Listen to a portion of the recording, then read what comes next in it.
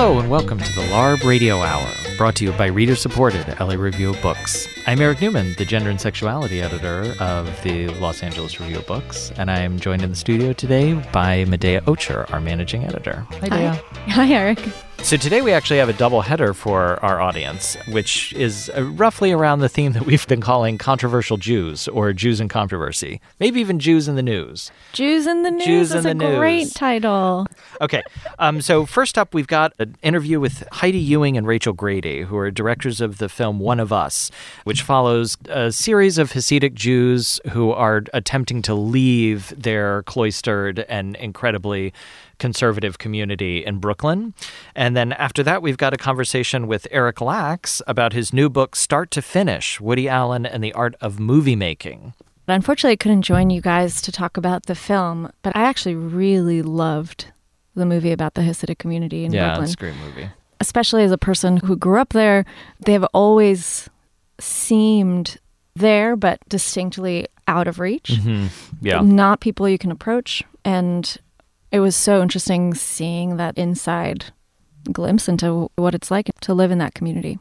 As a person who lived in New York and grew up there, I never got to really see. You don't get close unless you're a part of it. Totally. You experience them in passing, yes. Mostly. Dea grew up in New York. I lived in New York for about a decade. My husband, my lover boyfriend at the time, but I used to bike between Williamsburg and Crown Heights, and that would take me right through the Hasidic community that is the subject of the documentary. And there was a gay bar this is one of my weird Hasidic stories, on Lorimer called Metropolitan. I remember that. Yeah. So in the back, there used to be a guy that would come. He was Hasidic and, would come in his full dress and I remember my heart always broke every time that I saw him because I was like, God, that's got to be incredibly hard because this guy is both like a freak in his own community, which does not in any way support or accept homosexuality. And yet, because of the nature of how closed that community is, when he comes to a gay bar, he also feels similarly like an outsider. And I talked about this to Heidi Ewing, who it turns out actually her husband owned, I think, a restaurant right next to Metropolitan. And as soon as I mentioned this guy, she's like, I know exactly who that is. Wow. Again, it is these kind of like ways that the community really doesn't cross. And you could feel just how hard it is to get out of that community. Yeah. And I thought something that was really interesting that this movie brought up was this idea that an entire community can be in a state of post-traumatic stress. Yeah. And that one of their shaping principles is the trauma of the Holocaust. Yeah. And that is just not something that had occurred to me really, or that I had thought of before. And so it's a very interesting film. I highly recommend it. I also really enjoyed our conversation with Eric Lax, who I should also mention, full disclosure to all of our listeners, is a board member of the LA Review of Books. But his study of Woody Allen, who is a very controversial figure. Jew in the news. Yeah, definitely a Jew perennially in the news.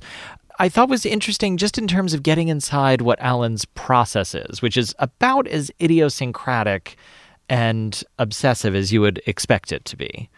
And one of the things that had happened in that interview that I thought was interesting is that at the time, I had also been having an argument with my husband about can we look at art objects and separate them from the personal life of the artist?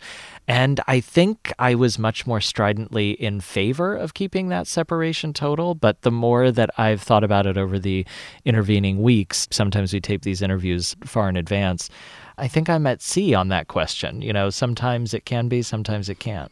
Yeah, same here. It has certainly become a much more of a pressing question, I think, recently.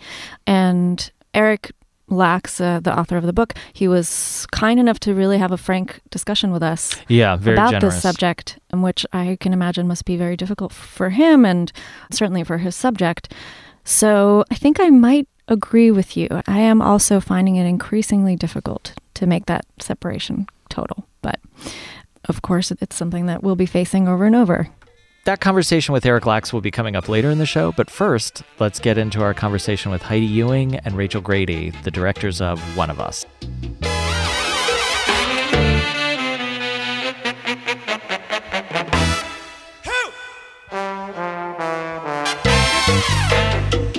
We're excited to have in the studio with us today Heidi Ewing and Rachel Grady. Heidi and Rachel are the filmmakers, writers, directors, and producers of Loki Films, which they founded together in 2001. They have collaborated on several highly acclaimed documentaries, including Jesus Camp, which was nominated for an Academy Award for Best Documentary in 2006, Freakonomics, 12th and Delaware, and Detropia. Their most recent documentary, One of Us, looks at the struggles faced by Orthodox Jews who want to leave the tight-knit and tightly controlled New York Hasidic Jewish community.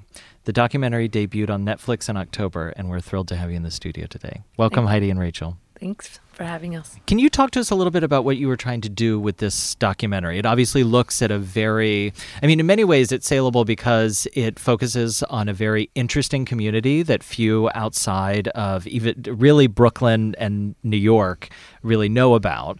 But can you tell us a little bit about what you were trying to highlight by taking a look at this community?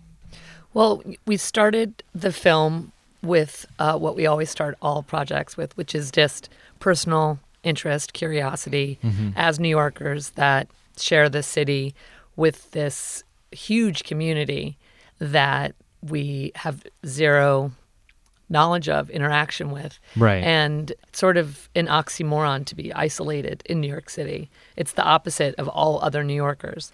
So New Yorkers are obsessed, essentially.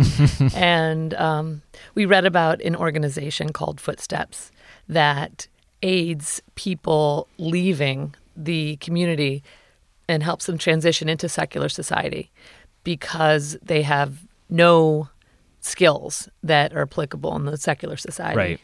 So that was our initial point of entry and point of interest. It was a way for us to get in that we thought we could do, whereas other ways were probably impossible for us to get access to them. Right. It also strikes me, by the way, that this would be the second documentary that you've done about effectively what could be called a fundamentalist religious community. Is there something, because that was also what Jesus Camp was about. Can you talk about that? Is that a particular interest of yours, is kind of faith and community? We're interested in the nuances of the human experience and all of the colors and contours. And we have found that in fundamentalist circles, you can learn a lot about human nature because fundamentalism asks a lot of a human being. There are rules, restrictions, there are things that you are cut off from. You are asked to believe things that perhaps the majority of society doesn't agree with. Right. If you're an evangelical Christian of a certain stripe, you have to believe that the earth is 6,000 years old, despite the fact that science and secular society tells you otherwise.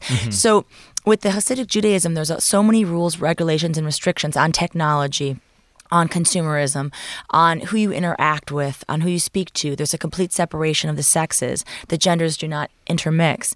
The schools are religiously oriented around the Torah, around Talmudic studies. So it asks a lot of a person to be a fundamentalist. And so how a person reacts to those restrictions, especially in 2017, is fascinating to us because it turns out there's a lot at stake for stepping out of a fundamentalist circle. There's the process of shunning that could happen. There's a fear of being ostracized. And so some people just go through the motions and never express their doubts. Some people are very happy within a restrictive society where everything's prescribed. But we're interested in that handful of people that just can't stay silent, that just have to express their disagreement or their discomfort with the system. And so that is why we're drawn to fundamentalist religions, because you find the people within, you just learn how the human brain can tick and also how someone can break away from everything they've ever known. And that's inherently dramatic, and it's very high stakes. And so there's usually very interesting narratives that exist inside those communities. Okay, so I want to get to the subjects that populate this film who have broken away from this community. But before that, so that we can sketch it out for our listeners who may not be familiar with the Hasidic community, can you describe what it's hard also because it's like there's a look, there's also a cloistered community in Brooklyn largely. Can you just explain a little bit about what the community is and how it operates? So the Hasidic community, I'll do a abbreviated description, is a group of ultra-Orthodox Jewish people that you can recognize by their dress, which is very distinct. They dress, they have dressed the same since the 1700s. Right. Essentially, the women wear wigs, the men have long side curls, they wear black coats, all prescribed, as Heidi said. Everything is specific. There's a reason it looks that way. And they are told what to do and how to believe and how to act by the rabbis. So that is something very specific. There is a Rebbe. And rabbinical law actually dictates everything that happens in their life. Sure. Right? It's called halachic law, and it's the Jewish law. Okay. It's sort of like their version. It's Sharia law, but for Jews. And there's about 300,000 of them in Brooklyn.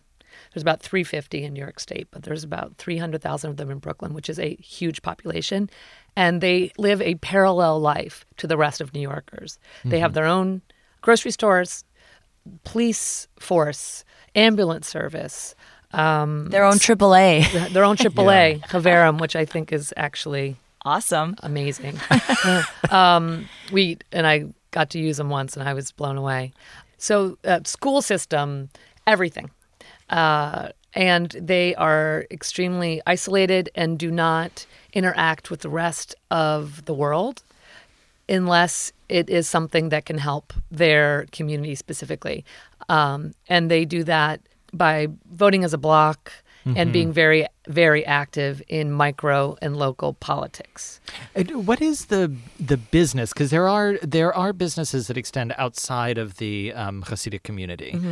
So what kind? Because that, in a way, there is a very strange way that they are worldly when it comes to kind of business and that sort of thing, but otherwise, as you were saying, not worldly and almost like ahistorical in everything else. Well, it's a bit of a paradox because there are families and people in the Hasidic community that interact with secular individuals for business reasons.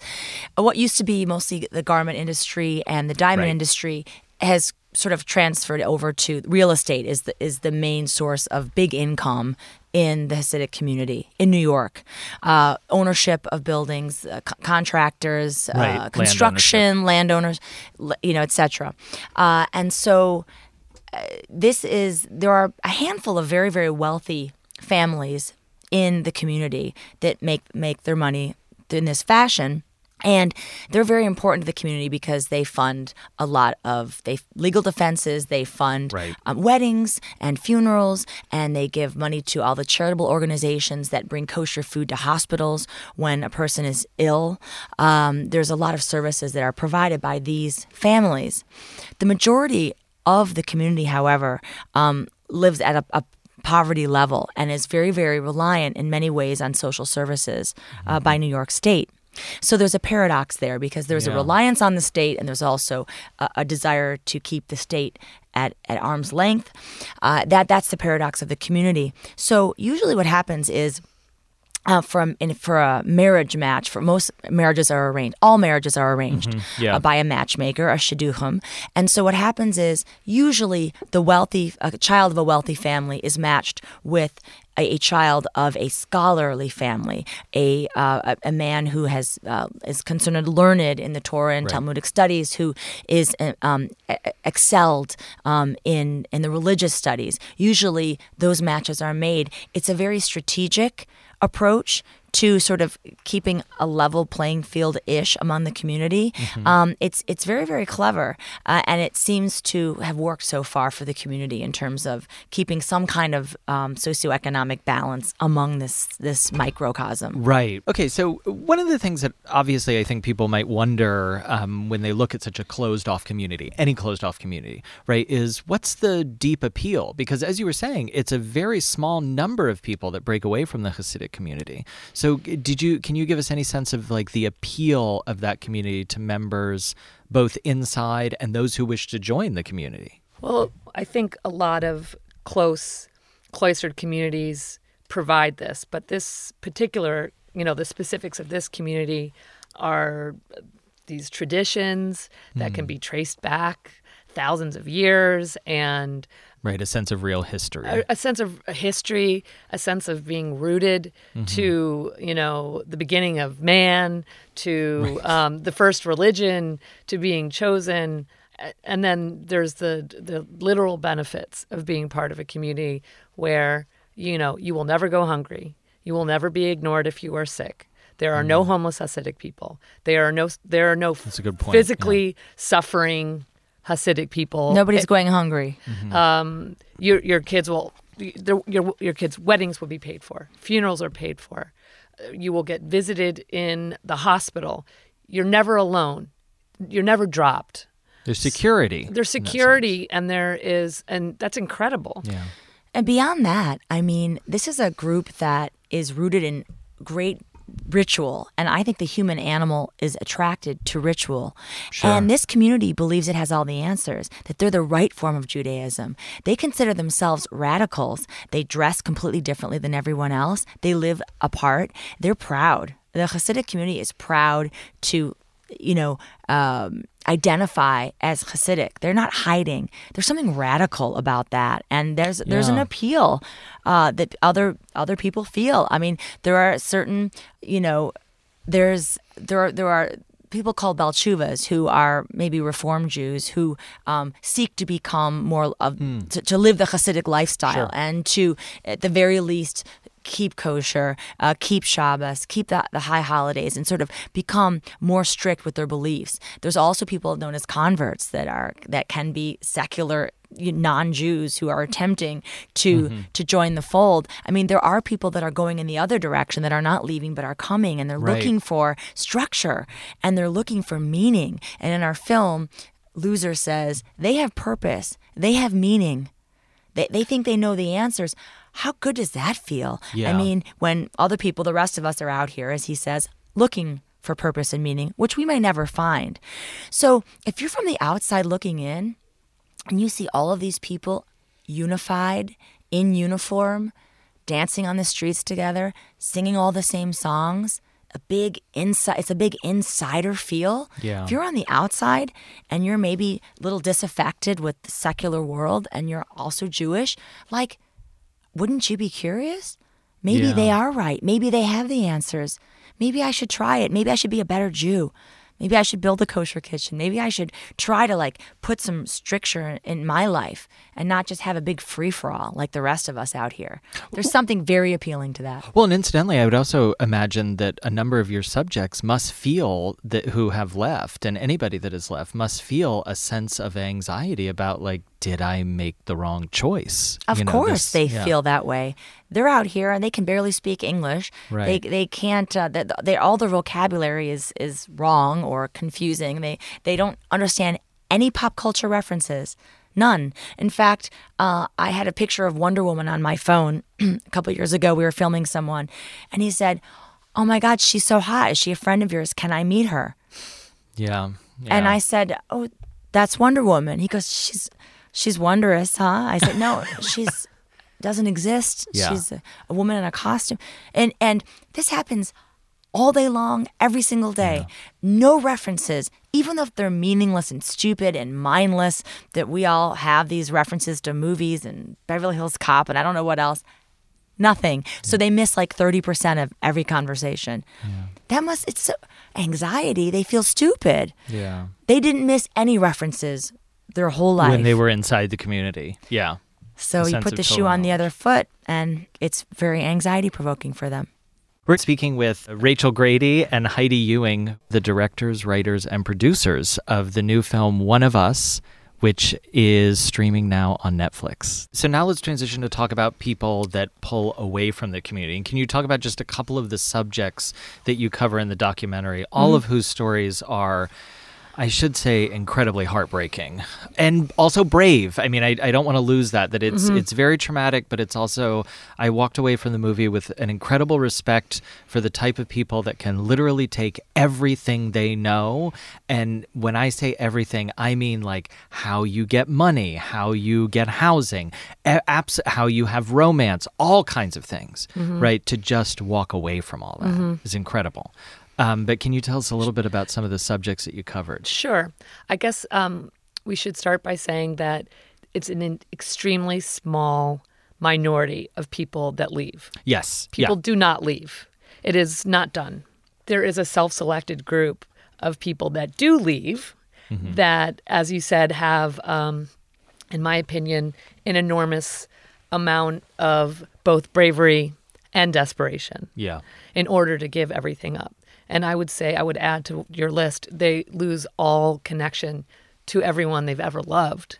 And I think that is sometimes the most wrenching for people, that often, their parents will never speak to them again, and their siblings will never speak to them again, which is psychologically and emotionally, it's crushing.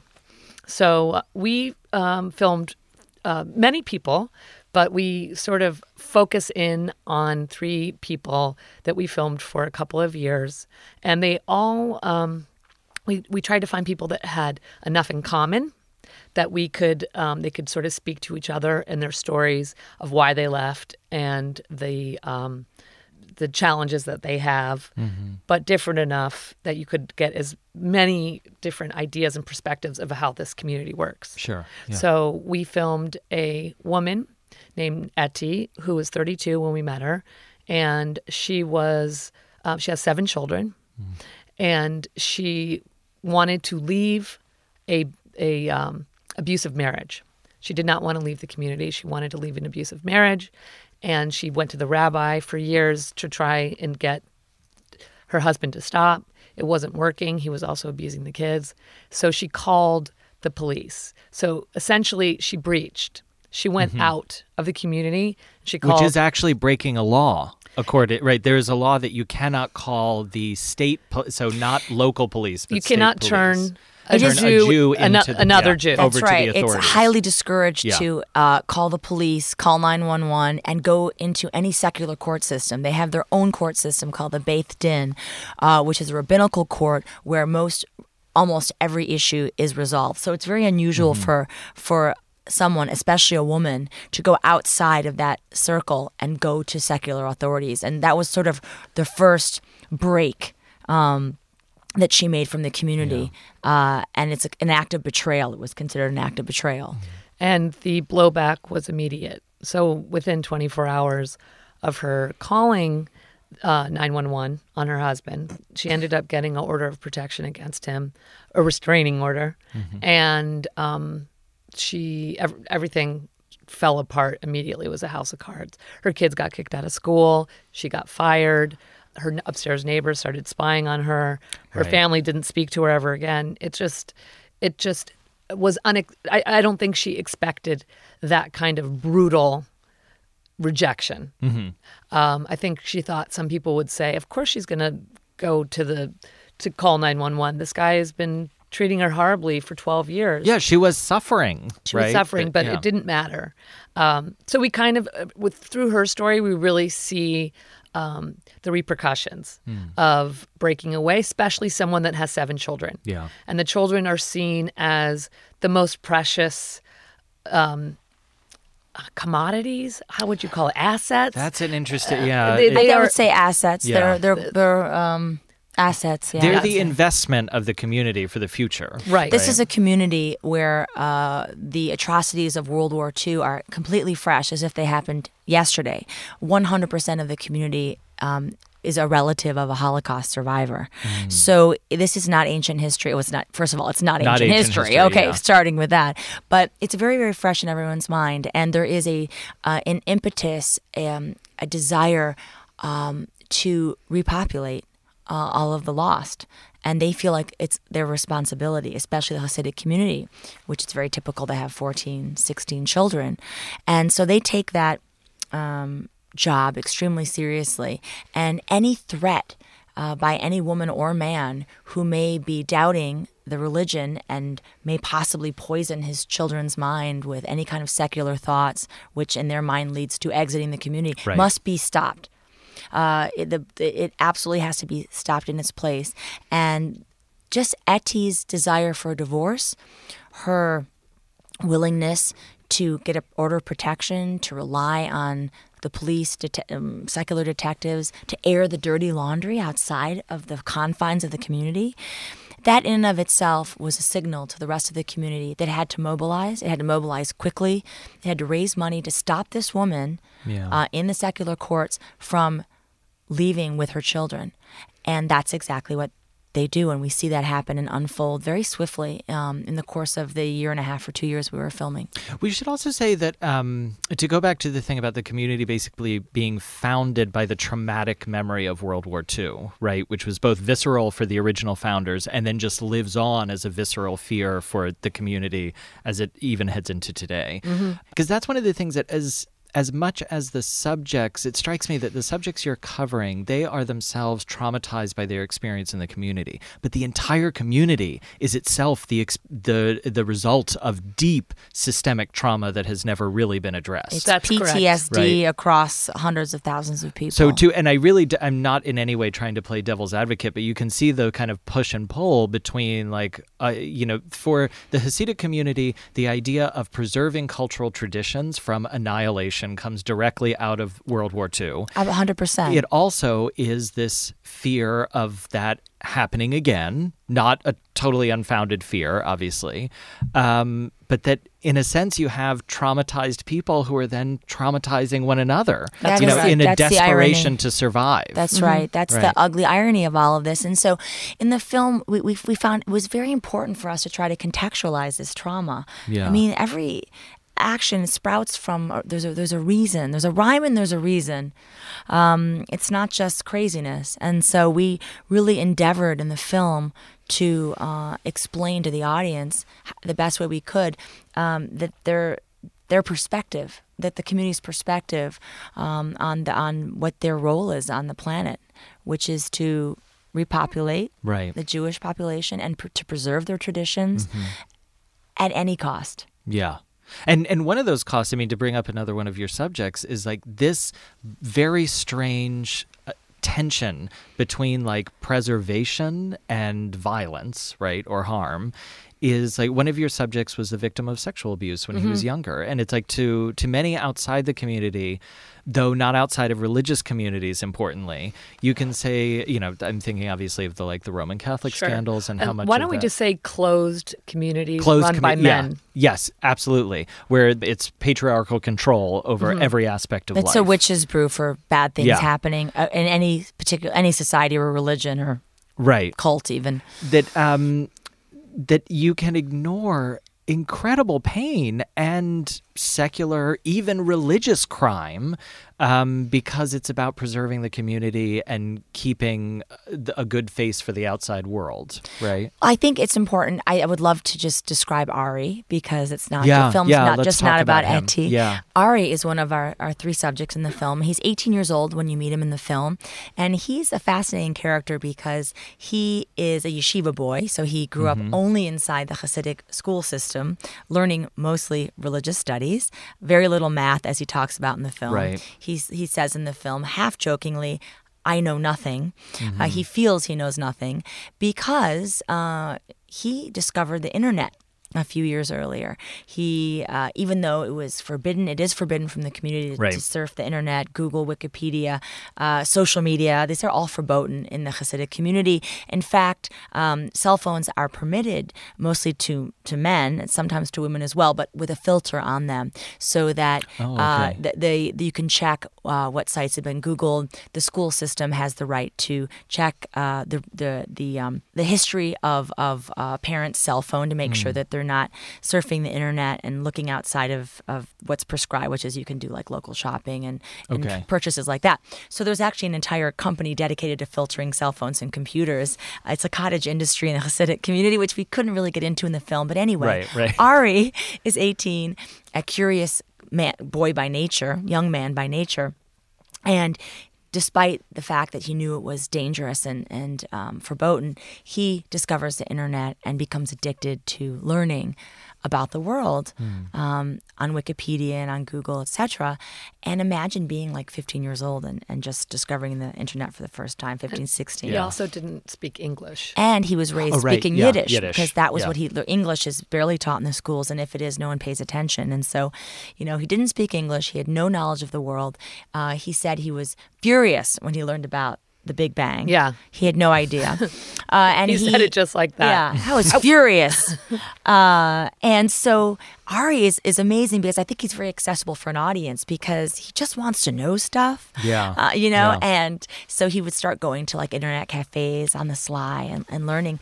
And once that Pandora's box was opened, it really couldn't be shut, although he tried to hide it and stay in the community, and he's close to his family.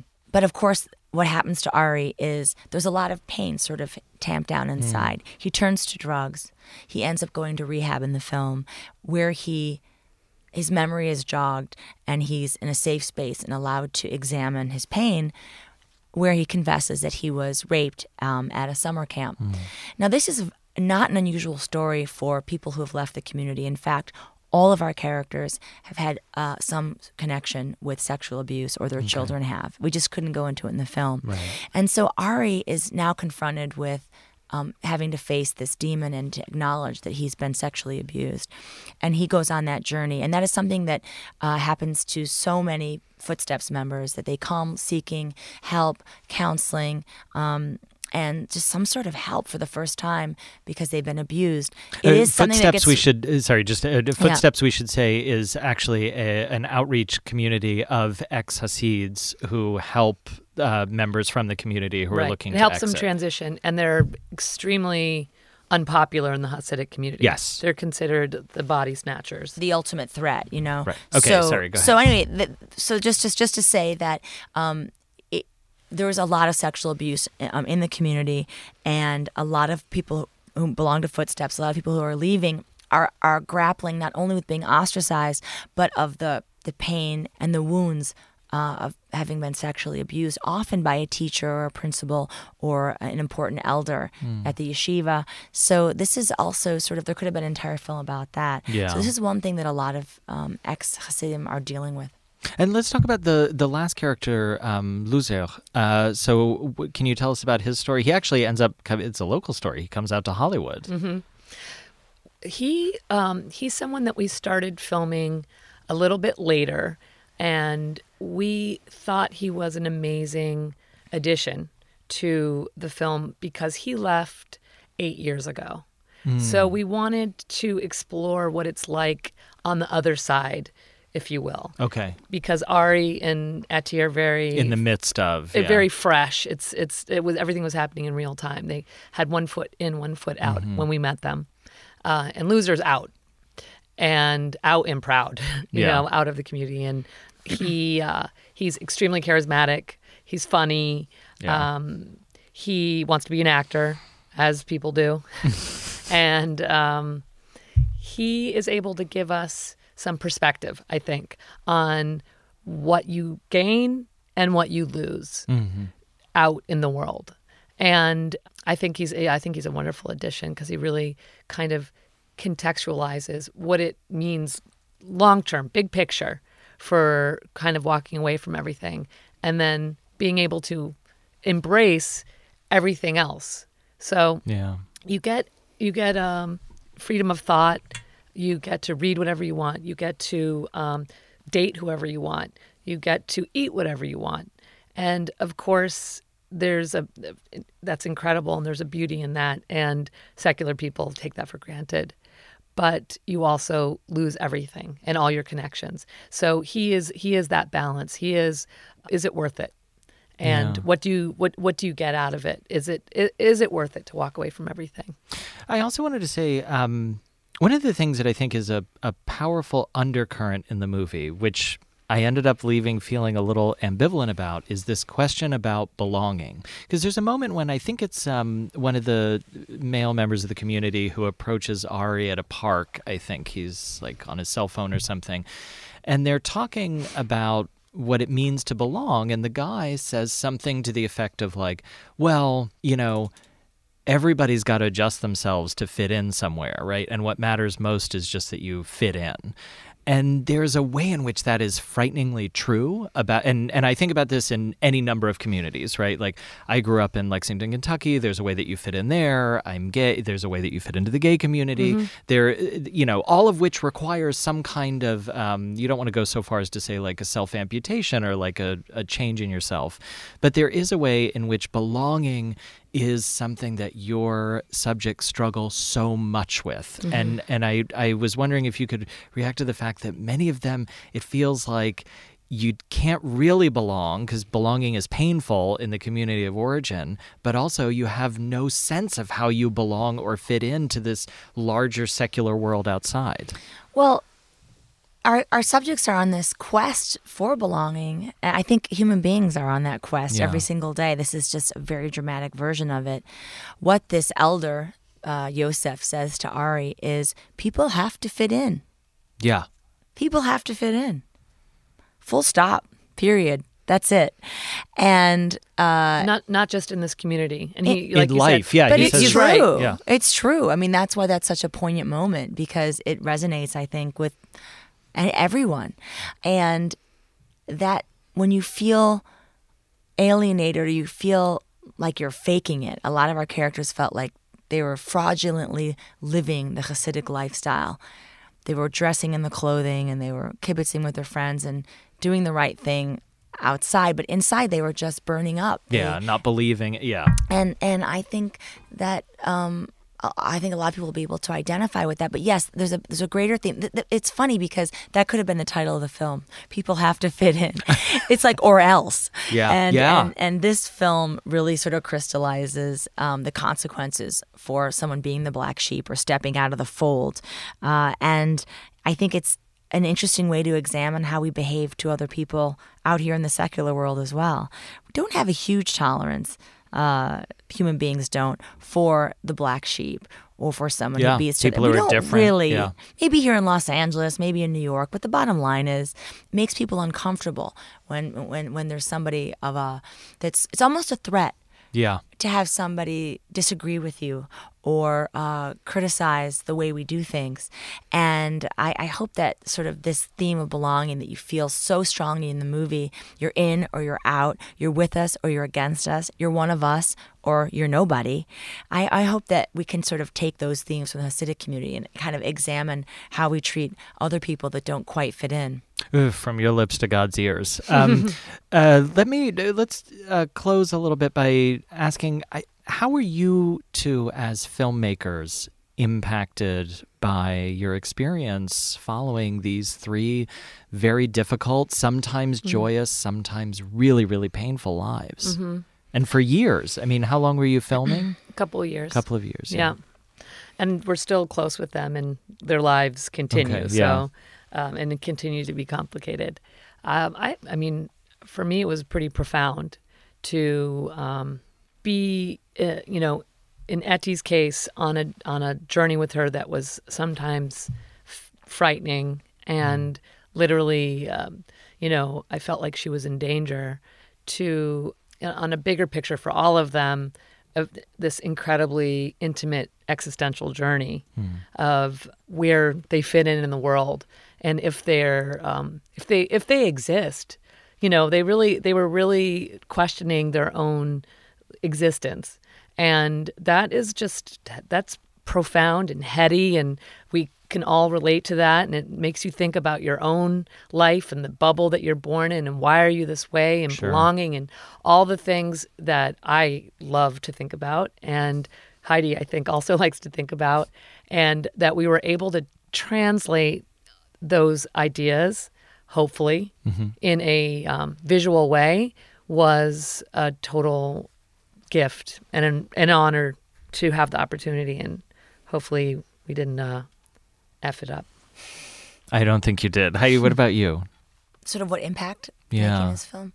Yeah, I there are, you read stories about acts of bravery in different, war scenarios, and people get the Purple Heart, and the guy who jumps in front of the subway train to save a woman who fell before the the train comes. You know, you hear these acts of bravery and you admire them, and you think, I wonder how would I do that? Would I jump in the subway and help somebody else? And really, this film was a privilege because I got to know people up close and personal, just regular old people walking by who are showing incredible courage, character, and bravery, real bravery, and I bucking everything that they know in search of something else. They don't even know exactly what. It's this blind leap. I don't know that I would do it. I don't know that I have the courage to do it. Yeah. And so to be shoulder to shoulder with these people every single day and having them share their stories with me and with Rachel as filmmakers, it was an incredible privilege. I don't know how it could be outdone with another film, you know. So the impact is way beyond sort of having created a cinematic work, which we're very proud of. It's really more of a profound effect that they had on me as a person, and sort of kind of I'd like to become as, you know, brave as them in some kind of way, you know, and so that really was probably the biggest effect on me. Well, thank both of you so much for coming in to talk to us about the film. Again, we've been speaking with Rachel Grady and Heidi Ewing, who are the directors, writers, and producers of the new film One of Us, which is streaming now on Netflix. Thank you so much for joining us. Thanks for having us. Thank you.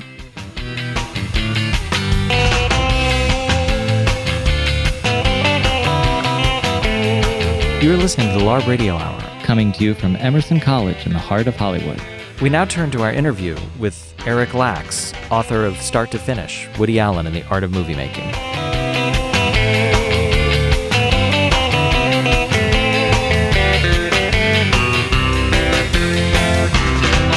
We're excited to have Eric Lax with us today in the studio. Eric has written 3 books on Woody Allen, including Woody Allen, a Biography, very celebrated. His other books cover a wide range of subjects, including Bogart, which he co-authored with A.M. Sperber, The Mold in Dr. Florey's Coat, and Faith Interrupted. His writing has appeared in The Atlantic, Esquire, The Los Angeles Times, and The New York Times. His newest book, Start to Finish, Woody Allen and the Art of Moviemaking, was published this October by Knopf. Welcome to the show, Eric. Thanks very much for having me. So can you just give us, I have been trying to describe this book to friends, and it's hard because on the one hand, it is about every film that Woody Allen has done, and about your 40 years worth of like friendship and conversation with him. 46 years of conversation. But focalized through the experience of making one movie, which was 2015's Irrational Man. Perfect. Okay, great. You just did it. All right. So can you give us a sense of kind of like why, because you've done a lot of work on Woody Allen. You've published, 3 books about him. Yep. So why this particular book? What are you trying to do with this book, and why now? It's been a very curious relationship. Just to speak about that for a second, that 46 years ago, I went to do a piece on him for the New York Times that I turned in the day that Time magazine ran a cover story, which killed my piece. I sent it to him and I said, thanks for all your time. Sorry, this didn't work out. And to my surprise, he called me back and said, gee, it's a really nice piece. He said, I'm sorry it didn't work out. You quoted me accurately and in context, and you honored all my jokes, which meant the first thing he taught me was the most important part of a joke is the straight line, not the punchline. The punchline is useless if the straight line hasn't worked. So I was very, very careful about that. And as a result, we've just sort of kept on talking. I mean, this is a relationship I didn't expect to keep going. It's a series of books I never expected to write. It's just that no one has really had the opportunity to watch an artist virtually through their entire career. Yeah. From start to finish, if you will, in this. It's 47 films since I first sat down with him. So we've kept going because it's just been this oddball relationship. And Knopf has been very nice about it. My editor, Jonathan Siegel, had the idea for this book. He said, let's write a book about movie making. Take a Woody Allen film, have him talk about movies in general, but let's see how a movie gets made. And my rationale for saying that Irrational Man was the perfect movie to do this for is that nobody saw Irrational Man. So there's actually some suspense in the movie. And I follow the shooting from day 1 to day 32. And the ending was shot on day 32, fortunately. So I'm able to put in that little bit of suspense that really makes the book entirely worthwhile. So how do you, at this point, after knowing Woody Allen for so long, how do you characterize your relationship with him? Is it friends? We're good professional friends. We don't double date, but we talk. He texts me. I text him. If ever I want to see him, he's there. We have a deal. And the deal, which I'm happy to explain, the deal is simply if he says something critical about somebody as a way of showing something that he doesn't like, I won't write about it. That's my one deal with him, because he doesn't want to go on record as saying something bad about somebody. That's fair enough. So, and that's the only deal between us. And we've known each other through so many years and so many projects. He's going to be 81 on December the 1st. He was in his 30s when we started. I mean, it's more than half of his life and much more than half of my life this has been going on. So it's this kind of, it's the, as I say in the back, it's the oldest establishment permanent floating interview in New York. And it's just gone on now for this long and will continue. Can you explain, because you've been proximate to Woody Allen for so many years and in such a very unique capacity. Like you're saying, this kind of floating interview that started out in a writing project that failed, and then it ended up becoming all of these other things. Are there things that you know about Woody Allen, not asking for some kind of ultra secret divulgence here, but that that you don't think other people know, or that other people might be surprised about him? Because Allen is obviously a very public figure in some ways, that we all feel like we kind of know his persona. Is there something that you experience that always surprises you or delights you that you think other people don't know? Sure. I think the most obvious one is the distinction between the character he plays and the person he is. The character he plays is flustered and is, always getting into trouble of some kind or another, and nothing quite works out as it's supposed to. Whereas in life, everything works out the way he wants because he has total control over everything. He has, as he says, the only thing standing between me and greatness is me, because he has so much control over everything that he does. So there is that. And years ago, I sort of flippantly referred to it as sort of the difference between Daffy Duck and Bugs Bunny. Daffy Duck is this character who has always got a scheme, has got a plan, something's going to happen, and it always ends up badly for him. Bugs Bunny reigns supremely overall. Woody came up with a character that he didn't invent. What he did is that he played to what people responded to when he was doing his nightclub act. So you don't say, as he points out, you don't say, I'm going to become this guy. You try out your material. That joke works. That story works. You do more of those, and you tailor it to that. He's always said that Charlie Chaplin, as far as he was concerned, never said, I'm going to be a little tramp, I'm going to twirl my cane, and people are going to love it. Audiences respond, and the performer responds to what the audience responds to. Now, was there something about his work that you felt like you particularly responded to and has sort of kept you engaged with him and his films all these years? Yes, as the joke, I liked his earlier, funnier movies. I was attracted to him from Take the Money and Run and Bananas, and I picked up with him right after Bananas. And I'd known of him as a stand-up comic, and I had read his pieces in the New Yorker.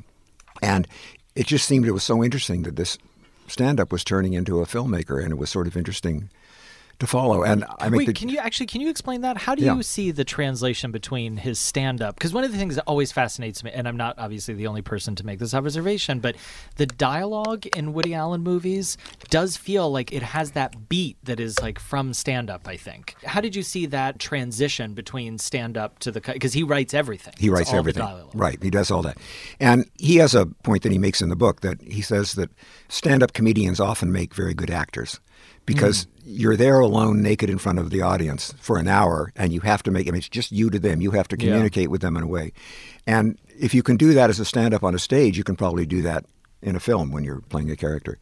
So when he does the dialogue for his movie, he hears it in his head in the same way that he would do it for a stand-up. And he says the problem often with his dialogue is that it's very much suited to his ear and to his own peculiar dialect sometimes. He said the worst time in a movie, always for him, is the first scene on the first day, because suddenly an actor is saying the lines, and he doesn't do any rehearsals with them, so he's never heard it before. Right. An actor is saying the lines, and they don't sound anything like he heard in his head. He said the only time that an actor said a line on the first day and it was absolutely perfect to him, was Martin Landau in Crimes and Misdemeanor, because he grew up a block away from him in Brooklyn, and he had exactly the right intonation to go with the lines. But because you can write dialogue, because you can tell a story standing up to people and making them laugh like that, you can find the economical way of getting the dialogue right, because it's all about the economy of it. The other thing about it is that when he first started writing, he wrote really for himself. He had always wanted to be a writer for Bob Hope. That he's a huge Bob Hope fan. He right, was a which huge you mentioned influence in the on book, him. Yeah. And when he was a 21-year-old joke writer, he nearly got a gig with Hope. He had sent an idea for a script out, but it was all lines for Hope and nothing for the woman. And he said, I didn't quite understand that. He said, my earlier movies, it's all about me. I said, I didn't give anybody any help.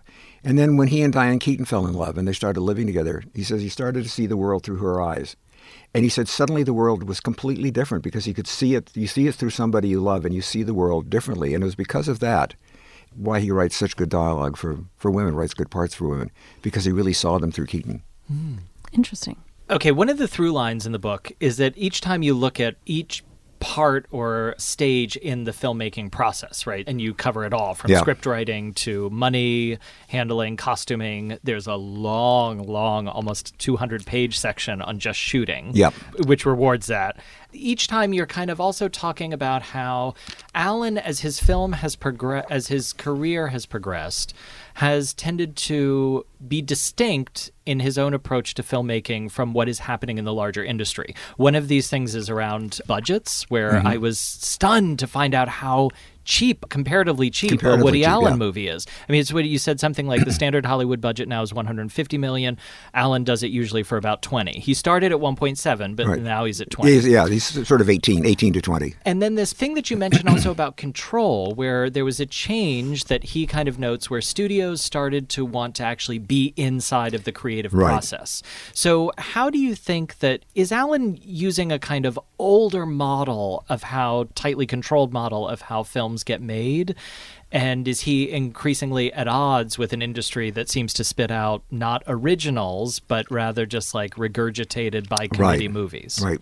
He has, from the start, from his first movie, when he had written the screenplay for What's New Pussycat, and a group called Palomar Pictures, which I think was part of ABC, came to him and said, they went to his manager and said, what would it take for Woody to make a movie for us, to write and direct and be in a movie for us? He said, put $2 million in a paper bag, go away, leave us alone, and we'll bring you a movie. Well, they did, and he's had that deal now through 48 movies. And it's obviously very rare that this happens. He's fortunate in that, let me go back, what happened with the studios was when they were smaller entities before they were bought up by the large conglomerates, they were used to working with talent. There were a few people that they would do prestige things with who they would give. United Artists, for instance, would give over some authority, would give over total authority on Sony films. Also. Yeah. Sony would do. So he became very used to that. As the studios became larger in parts of worldwide conglomerates, every division wanted to put more control over to what was going on. So it would be a little bit like, what's the story about, or who's in the movie? None of these things that he ever has to do. And he said, I'm just not willing to. He says, perfectly reasonable for them to ask it. But the studios were no longer willing to put money in a paper bag and go away and see what happens in the end. And so he really moved away from that. And fortunately for him, there are backers who have come along. There was this sort of small NATO of countries who had financing deals. There was Spain and England and France have all come up through with deals for him to go make movies there. He now has a small consortium of people who are agreed to fund the next several movies for him. Amazon has come along, has funded the last two at a bigger budget. I was interested in that. How is that relationship different? Does he see any difference in the relationship between like an Amazon Studios? Because this is the thing I wonder a lot is like, what is it like at Amazon Studios, Netflix Studios, all of these places that are generating so much original content and really bringing a lot of new writers and directors in? Is that different for him than working for the kind of more traditional studios? No, because it's exactly the same deal. Okay. It became kind of a running joke with him for a while with Amazon. They'd wanted him to do a 6-part series. Right, which he was nervous about because he doesn't do TV. And they kept coming back and coming back and coming back. And finally, his business people said, they've offered you everything in the world. Are you going to do it or not? He said, finally, we said, well, I'll never get this chance again. I'm going to do it. But because of that and because of his past history and because, overall he makes money, Amazon has done the same thing as the others have. They say, here's your budget, go make the movie, show it to us when you're done. Do you think that Woody Allen could have had the career that he has now if he was starting out now? And obviously, counterfactual is impossible to really evaluate, but is he a product of his time and we no longer can get a kind of voice like that in the way that he's developed? That's a really interesting question. I suspect that it would be much harder to do it now than it was then. It was a little looser business than it is now. Like more risk-taking. And the money has become so huge in this. you could make a perfectly fine movie for $3 million or $5 million. And now, it's 75 and it's 100 and in these huge, franchise movies are just, they're so outrageously expensive. There's so much money that goes into them. And when you go to see the coming attractions, when you go to the theater, it's one after another of these things. And you're saying, and for Hollywood, obviously, it works out. You put $150 million into a movie or $200 million into a movie, and, it earns or $1 billion. It doesn't. Or it doesn't, if you read Hollywood Reporter and Variety, it doesn't look like that's working no, out not so well.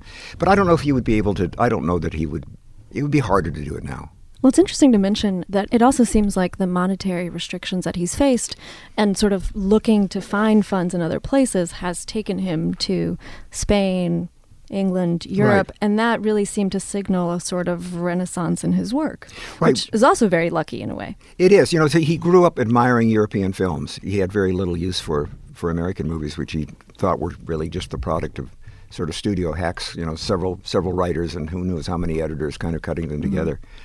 And he's very successful in Europe because he has kind of that sensibility, and his movies have that sensibility. So for him to be able to go there, it was kind of a business decision to do it in the first place, but it allowed him the freedom of being out of New York for a while.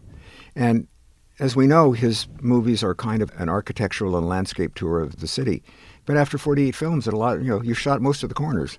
And there's not a lot of beautiful spots that you can go back to. There's still plenty, but it becomes harder and harder. And he kind of did L.A. in just one movie. He did L.A. in one movie. Yeah. Well, he covered it. Yeah. I always loved that. My favorite line of that is when he and Diane Keaton she's parking the car in Annie Hall, and they pull up, and she says, "How am I?" And he looks out and he says, "Fine, we can walk to the curb from here." So it's totally accurate. Yeah. And I think his line about L.A. is, what am I to say about a place whose only cultural benefit is that you can turn right on a red light. I remember rewatching that movie when I moved to L.A., and I had lived in New York before, when it felt perfectly accurate to me. And then it felt even more accurate once I moved here. Yeah. We're speaking with Eric Lax, author of Start to Finish, Woody Allen and the Art of Moviemaking. So I'm wondering two things regarding the type of milieu that ends up in Woody Allen films, like the kind of characters that he has, most of who tend to be intellectuals or para-intellectuals. And there's a way in which, obviously you enjoy it if you enjoy it, but it does seem like he makes appealing a very narrow slice of the world and a very narrow set of concerns that are also bound up to his kind of neurotic persona. Yes. Right? And so I wonder if in some ways, like both, how does he manage to package a rarefied world for a kind of broad audience? And also, I'm wondering, do we tend to fetishize too much his neurotic persona? I wonder this a lot about Larry David, for example. Do we like that even as in our everyday lives we'd be like, oh my God, that's like how my mom talks to me, where it's like, don't do that outside. Right? Nobody needs to keep the filter up, like that kind of thing. But when she watches Curb Your Enthusiasm, she's like, oh my God, it reminds me of the best parts of you. That's so funny.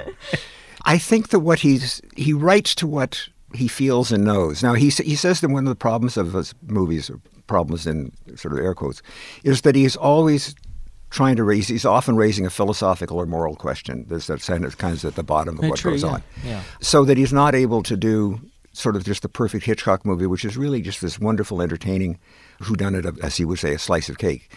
But these are the questions that interest him. He saw as a young person, when he realized that he was funny and that he could make money doing this, he was making money at 16, that he had a way to start a career, and he always saw humor as the way for him to become a serious playwright. And he makes forays into that, and as he points out, he says, I'm good at being funny, and I'm not as good at being serious most of the time. But it doesn't mean I don't get to try. I want to do the piece that I want to do. So he would have been happy to be another Tennessee Williams, if he could. Who wouldn't? But you know what I mean? Though he does say he can't write drama like Tennessee Williams. He can't. No, he says he can't. No, he can't write like any of these guys can, he says. Oh. But he admires their work. If he's going to go for an evening in the theater, he wants a heavy-duty piece of work. He says, my talent is that I can write the comic stuff usually better, although there have been some dramas, Match Point in particular, where that worked very well. Right. Husbands and Wives worked very well. There are a number of the dramas that have come off very well. Something that I was wondering while I was reading the book and just now as you were talking is he does have these sort of underlying philosophies that are recognizable, I think, throughout his work. particularly recognizable in Irrational Man, Yeah. which I suppose is unrecognizable to those who didn't see it, but that's okay. But will be when they do. But will be when they do, or they read your book. They now have two options. Is that when you spend a lot of time with a person, right, there's a way in which their obsessions and their interests can sometimes leak into yours, and you can no longer really tell what was yours to begin with and what is now theirs, and when you began adopting there. Yeah. So I was wondering, did you begin to feel that? And was there a point at which you, through your closeness to him, sort of adopted the same kind of preoccupations and the same kind of interests that have preoccupied him for so long? That's an interesting question. I think to a degree on the large philosophical questions, I've listened to him talk about this for so many years as some of his thinking has influenced mine and filtered over to it. What happens when you spend so much time observing someone is you realize one day through just a chance how monumental the material is that's floating around in your head. 30 years ago, 25 years ago, I got a call from Larry Gelbart saying, when did I meet Woody Allen? And what was shocking about this to me was without taking a breath, I told him 1961. I didn't even have to think about it. And that was spooky. I mean, that was, Right. So I have a lot of Woody Allen in my head. And the pleasure of doing this, I wouldn't do this if there wasn't a pleasure in watching somebody develop over all of these years. Do this because it's fun sometimes to make an observation. You'll say he's doing this exactly the same as he did 40 years ago, or he's doing this completely different than he did 40 years ago, and to get him to talk about the differences in that. And so those things become interesting. I also wonder, was there a time when you felt your observation suddenly, I assume as a writer spending so much time with this person, you want to be as generous as possible, right? Mm-hmm. Because otherwise, what kind of book Right. are you writing? But were there times when you're like, oh, I can't be kind to this, or there's not a generous bone in my body left, I'm tired? Yeah, no, not really for this, because he's actually a very decent guy. And the things that can be frustrating, if they're happening to you, don't happen to me, which doesn't excuse. If he doesn't want to talk to you, you're not going to get anything from him. And in fact, the first interview that I had with him for the New York Times Magazine, I went to his manager's office. I was very new to journalism, and he was still seriously quite shy. I had my list of questions and my tape recorder, and I blew through my questions without ever getting him into conversation. And his shortest answer was no, which wouldn't have been so bad, but his longest answer was yes. And and so some months later, things changed, and we ended up, it's too long a story to go into now, but things changed, and we started talking. So that if you're on the set, don't expect him to know your name. He doesn't go over and he'll talk to the actors the least amount possible, because he says, you're terrific at what you do. I've hired you because I know you can do it. And I don't want a lot of stuff filtering through how you see the line. I want your reading on this line. So it can be off-putting to the actors, even though they're warned about it. But it works because look at the performances that he gets. So he can seem aloof in that way. And that's sort of the unkindest thing I can say about him. I mean, he's like everybody. We all have our faults, but there's nothing about him where you say, I've lost all generosity. Right. So obviously one of the things that people always think about, for better or for worse, with Woody Allen is the kind of series of scandals that have circulated around him over the course of his career, particularly in the 90s and moving forward. I would say that, we don't want to relitigate that here. I'm not interested in that. But rather, I was having this, and this comes from a very real place. I was having a very heated argument with my husband this morning about whether or not we can separate our appreciation of the art from our sense or understanding of the artist. And nobody wins in this conversation, but it's like I took the hard line that it's like, no, absolutely you must, like, somebody can be a monster, but their work can still be beautiful. Strindberg. Yeah. So, actually, yes. Yeah. Ezra Pound. Very classic. Yeah. So, my husband obviously takes the opposite view because, and this is where I think his argument kind of sinks into Woody Allen's work, is that he said, well, look, my husband's a novelist, and he's like, everybody's life is somehow filtering into their work. So you can't actually pull these two things apart. And you actually have a number of moments where you talk about, in Irrational Man, there's a scene in the diner where they're overhearing a conversation. Yeah. And that was the whole raison d'etre for how he ends up trying to kill this judge. Spoiler alert, whatever. Nobody saw the movie. It doesn't matter. It's right at the beginning of the movie. It's okay. So that's fair. In any event, my husband is saying you can't really separate those two things. And in Woody Allen's movies, they do. You can see where the personal, real life struggles are braiding their way into the dialogue and the on-screen representation. So, what do you do with that? Like, how do you think it's fair to necessarily say, for example, I'll never go see a Woody Allen movie because I think this about him? First of all, I think there have only been, you said several sort of scandalous things about it. I think there were only really two. Yeah. Both in the early 1990s when he left Mia Farrow and took up with her and Andre Previn's adopted daughter, Suni Previn, to whom he's been married for the last 23 years. And then the other was that the next year, the accusation that Mia Farrow had made that he had molested their adopted daughter, Dylan. And then in 2014, she wrote an open letter to the New York Times that printed this. And I think those are the only two things about him. And I think that the people... Well, there have also been, and I'm just thinking of, there was a recent episode of Difficult People about this, about generally the representation of women in his films. There are a couple of things that happen. And one place where you see something that was alleged in life happening in films is Manhattan, where there's an older man and a younger woman who become involved. A couple of, I think, misconceptions about Woody on this. The only person who has leveled these charges against him is Mia Farrow and then their adopted daughter 25 years after the fact. At a time when we're seeing so many people coming out of the woodwork, to Harvey Weinstein is accused of something, 400 people are lining up. James Sobek, there are another 300 people who are lining up to do this. If you go back, there is no instance at any time in his 60-year career of public life where there's been anything else of a nature like this that's been alleged against him. I would also say this, is that I've known him for all these years. If I thought that he were capable of hurting that child, this relationship would have ended 25 years ago.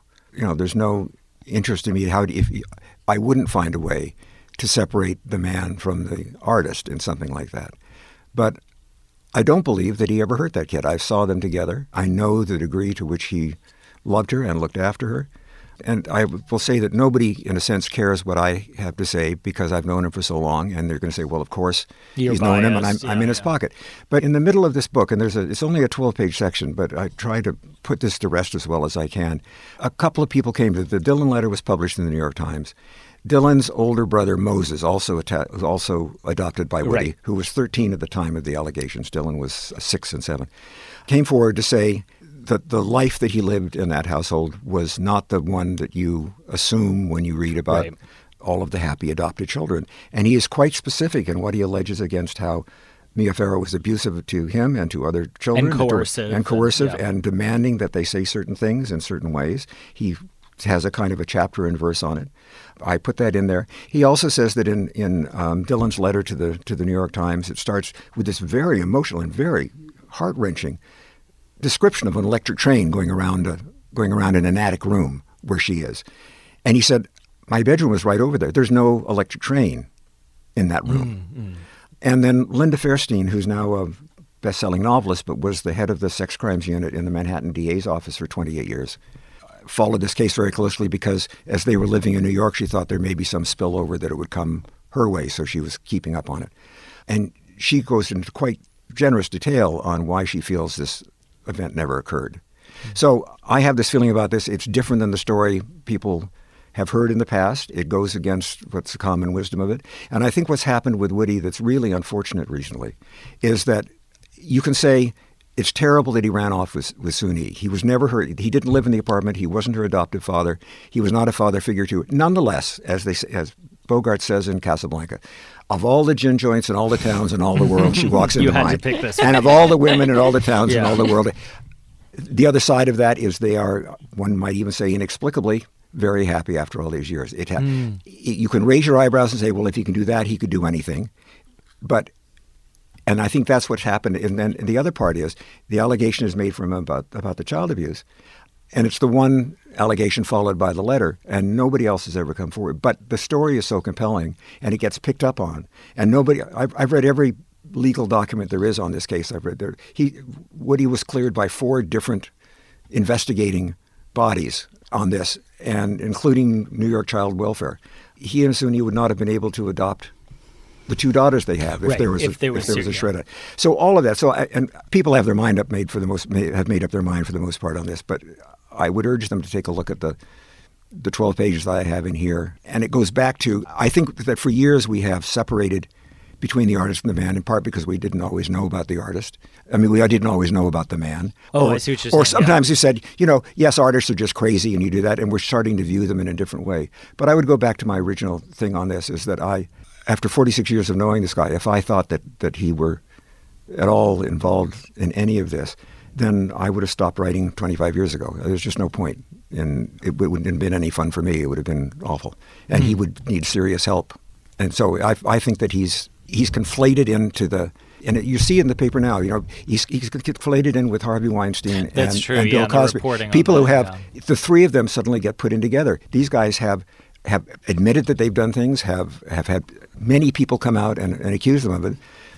That's not happened with Woody, but he's suddenly lumped in. He's guilty by association, and I think it's really unfortunate. Well, thank you for speaking so frankly about that. Another thing I wanted to ask you, and this might perhaps have to be our last question, is something that we get to glimpse here is the sort of massive undertaking that is making a movie that you don't really see otherwise, right? You're just a viewer, you go into a theater, you buy your popcorn, you're there for 2 hours, you're out. But as you joked in the beginning, this was not a successful film, really, right? Irrational Man was not one of Woody Allen's most successful films. How did it feel for you to, I assume you've seen it. I have seen, I've seen every frame of it. I mean, I saw every frame of it filmed. So how did it feel for you? I mean, I can just imagine the sort of heartbreak for a filmmaker to know that they've worked so hard. They've put, thousands of people were involved in some capacity. And then it goes nowhere. It flops. So you were there and you're sort of charting that at the same time. What was your relationship to the movie once it came out? There were two things in it. One, for him, the only reason to do movies is to do the movie you want, is to write the movie, write it the best you can, shoot it the best you can, make it the best you can, and immediately move on to the next one. And his way of protecting himself is that by the time Irrational Man came out, he was already filming Cafe Society. Irrational Man was behind long him. Gone. Okay. Now, but what happened during the making of it, he obviously went in with hopes on this. It's a very dramatic story. He's trying to do something that's quite tough and taking a difficult subject. And he went in with some optimism that it would become one of his better films. And he saw over the first couple of weeks that it wasn't getting off to that start. And then in the middle, it was picking back up a bit. He knew it was going to be okay. And by the end, it says, it has its own momentum by now. It's going to be what it is. He says it's not going to be the groundbreaking thing I hope for. He said you just want to be sure you just make it the best you can when you're in the cutting room. But for him, it's not the end result. He's a great.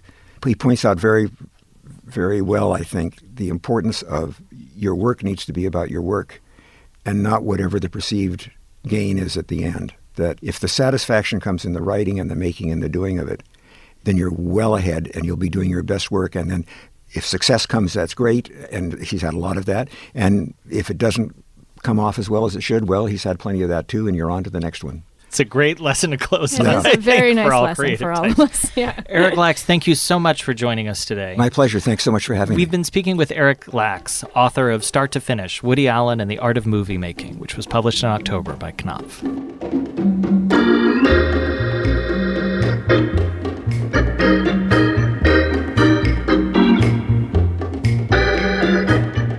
You've been listening to the LARB Radio Hour. Subscribe to our podcast in iTunes, SoundCloud, or Stitcher. If you like the show, leave us a comment and tell us what you think. The LARB Radio Hour's executive producers are Eric Newman, Medaya Ocher, and Kate Wolf. Our engineer is Lyra Smith. Our researcher is Chloe Chapp. Production assistance is provided by William Brodin, Eleanor Duke, and Jake Levins. Our interns, Samson Amore, Natasha Boyd, and Joaquin Perez. Special thanks to Alan Minsky, who is no one's moral conscience, for production assistance, and to Emerson College for the use of their beautiful recording studios in the heart of Hollywood. Tom Lutz is the editor-in-chief and publisher of the Los Angeles Review of Books. I'm Eric Newman. Thanks for listening to the LARB Radio Hour.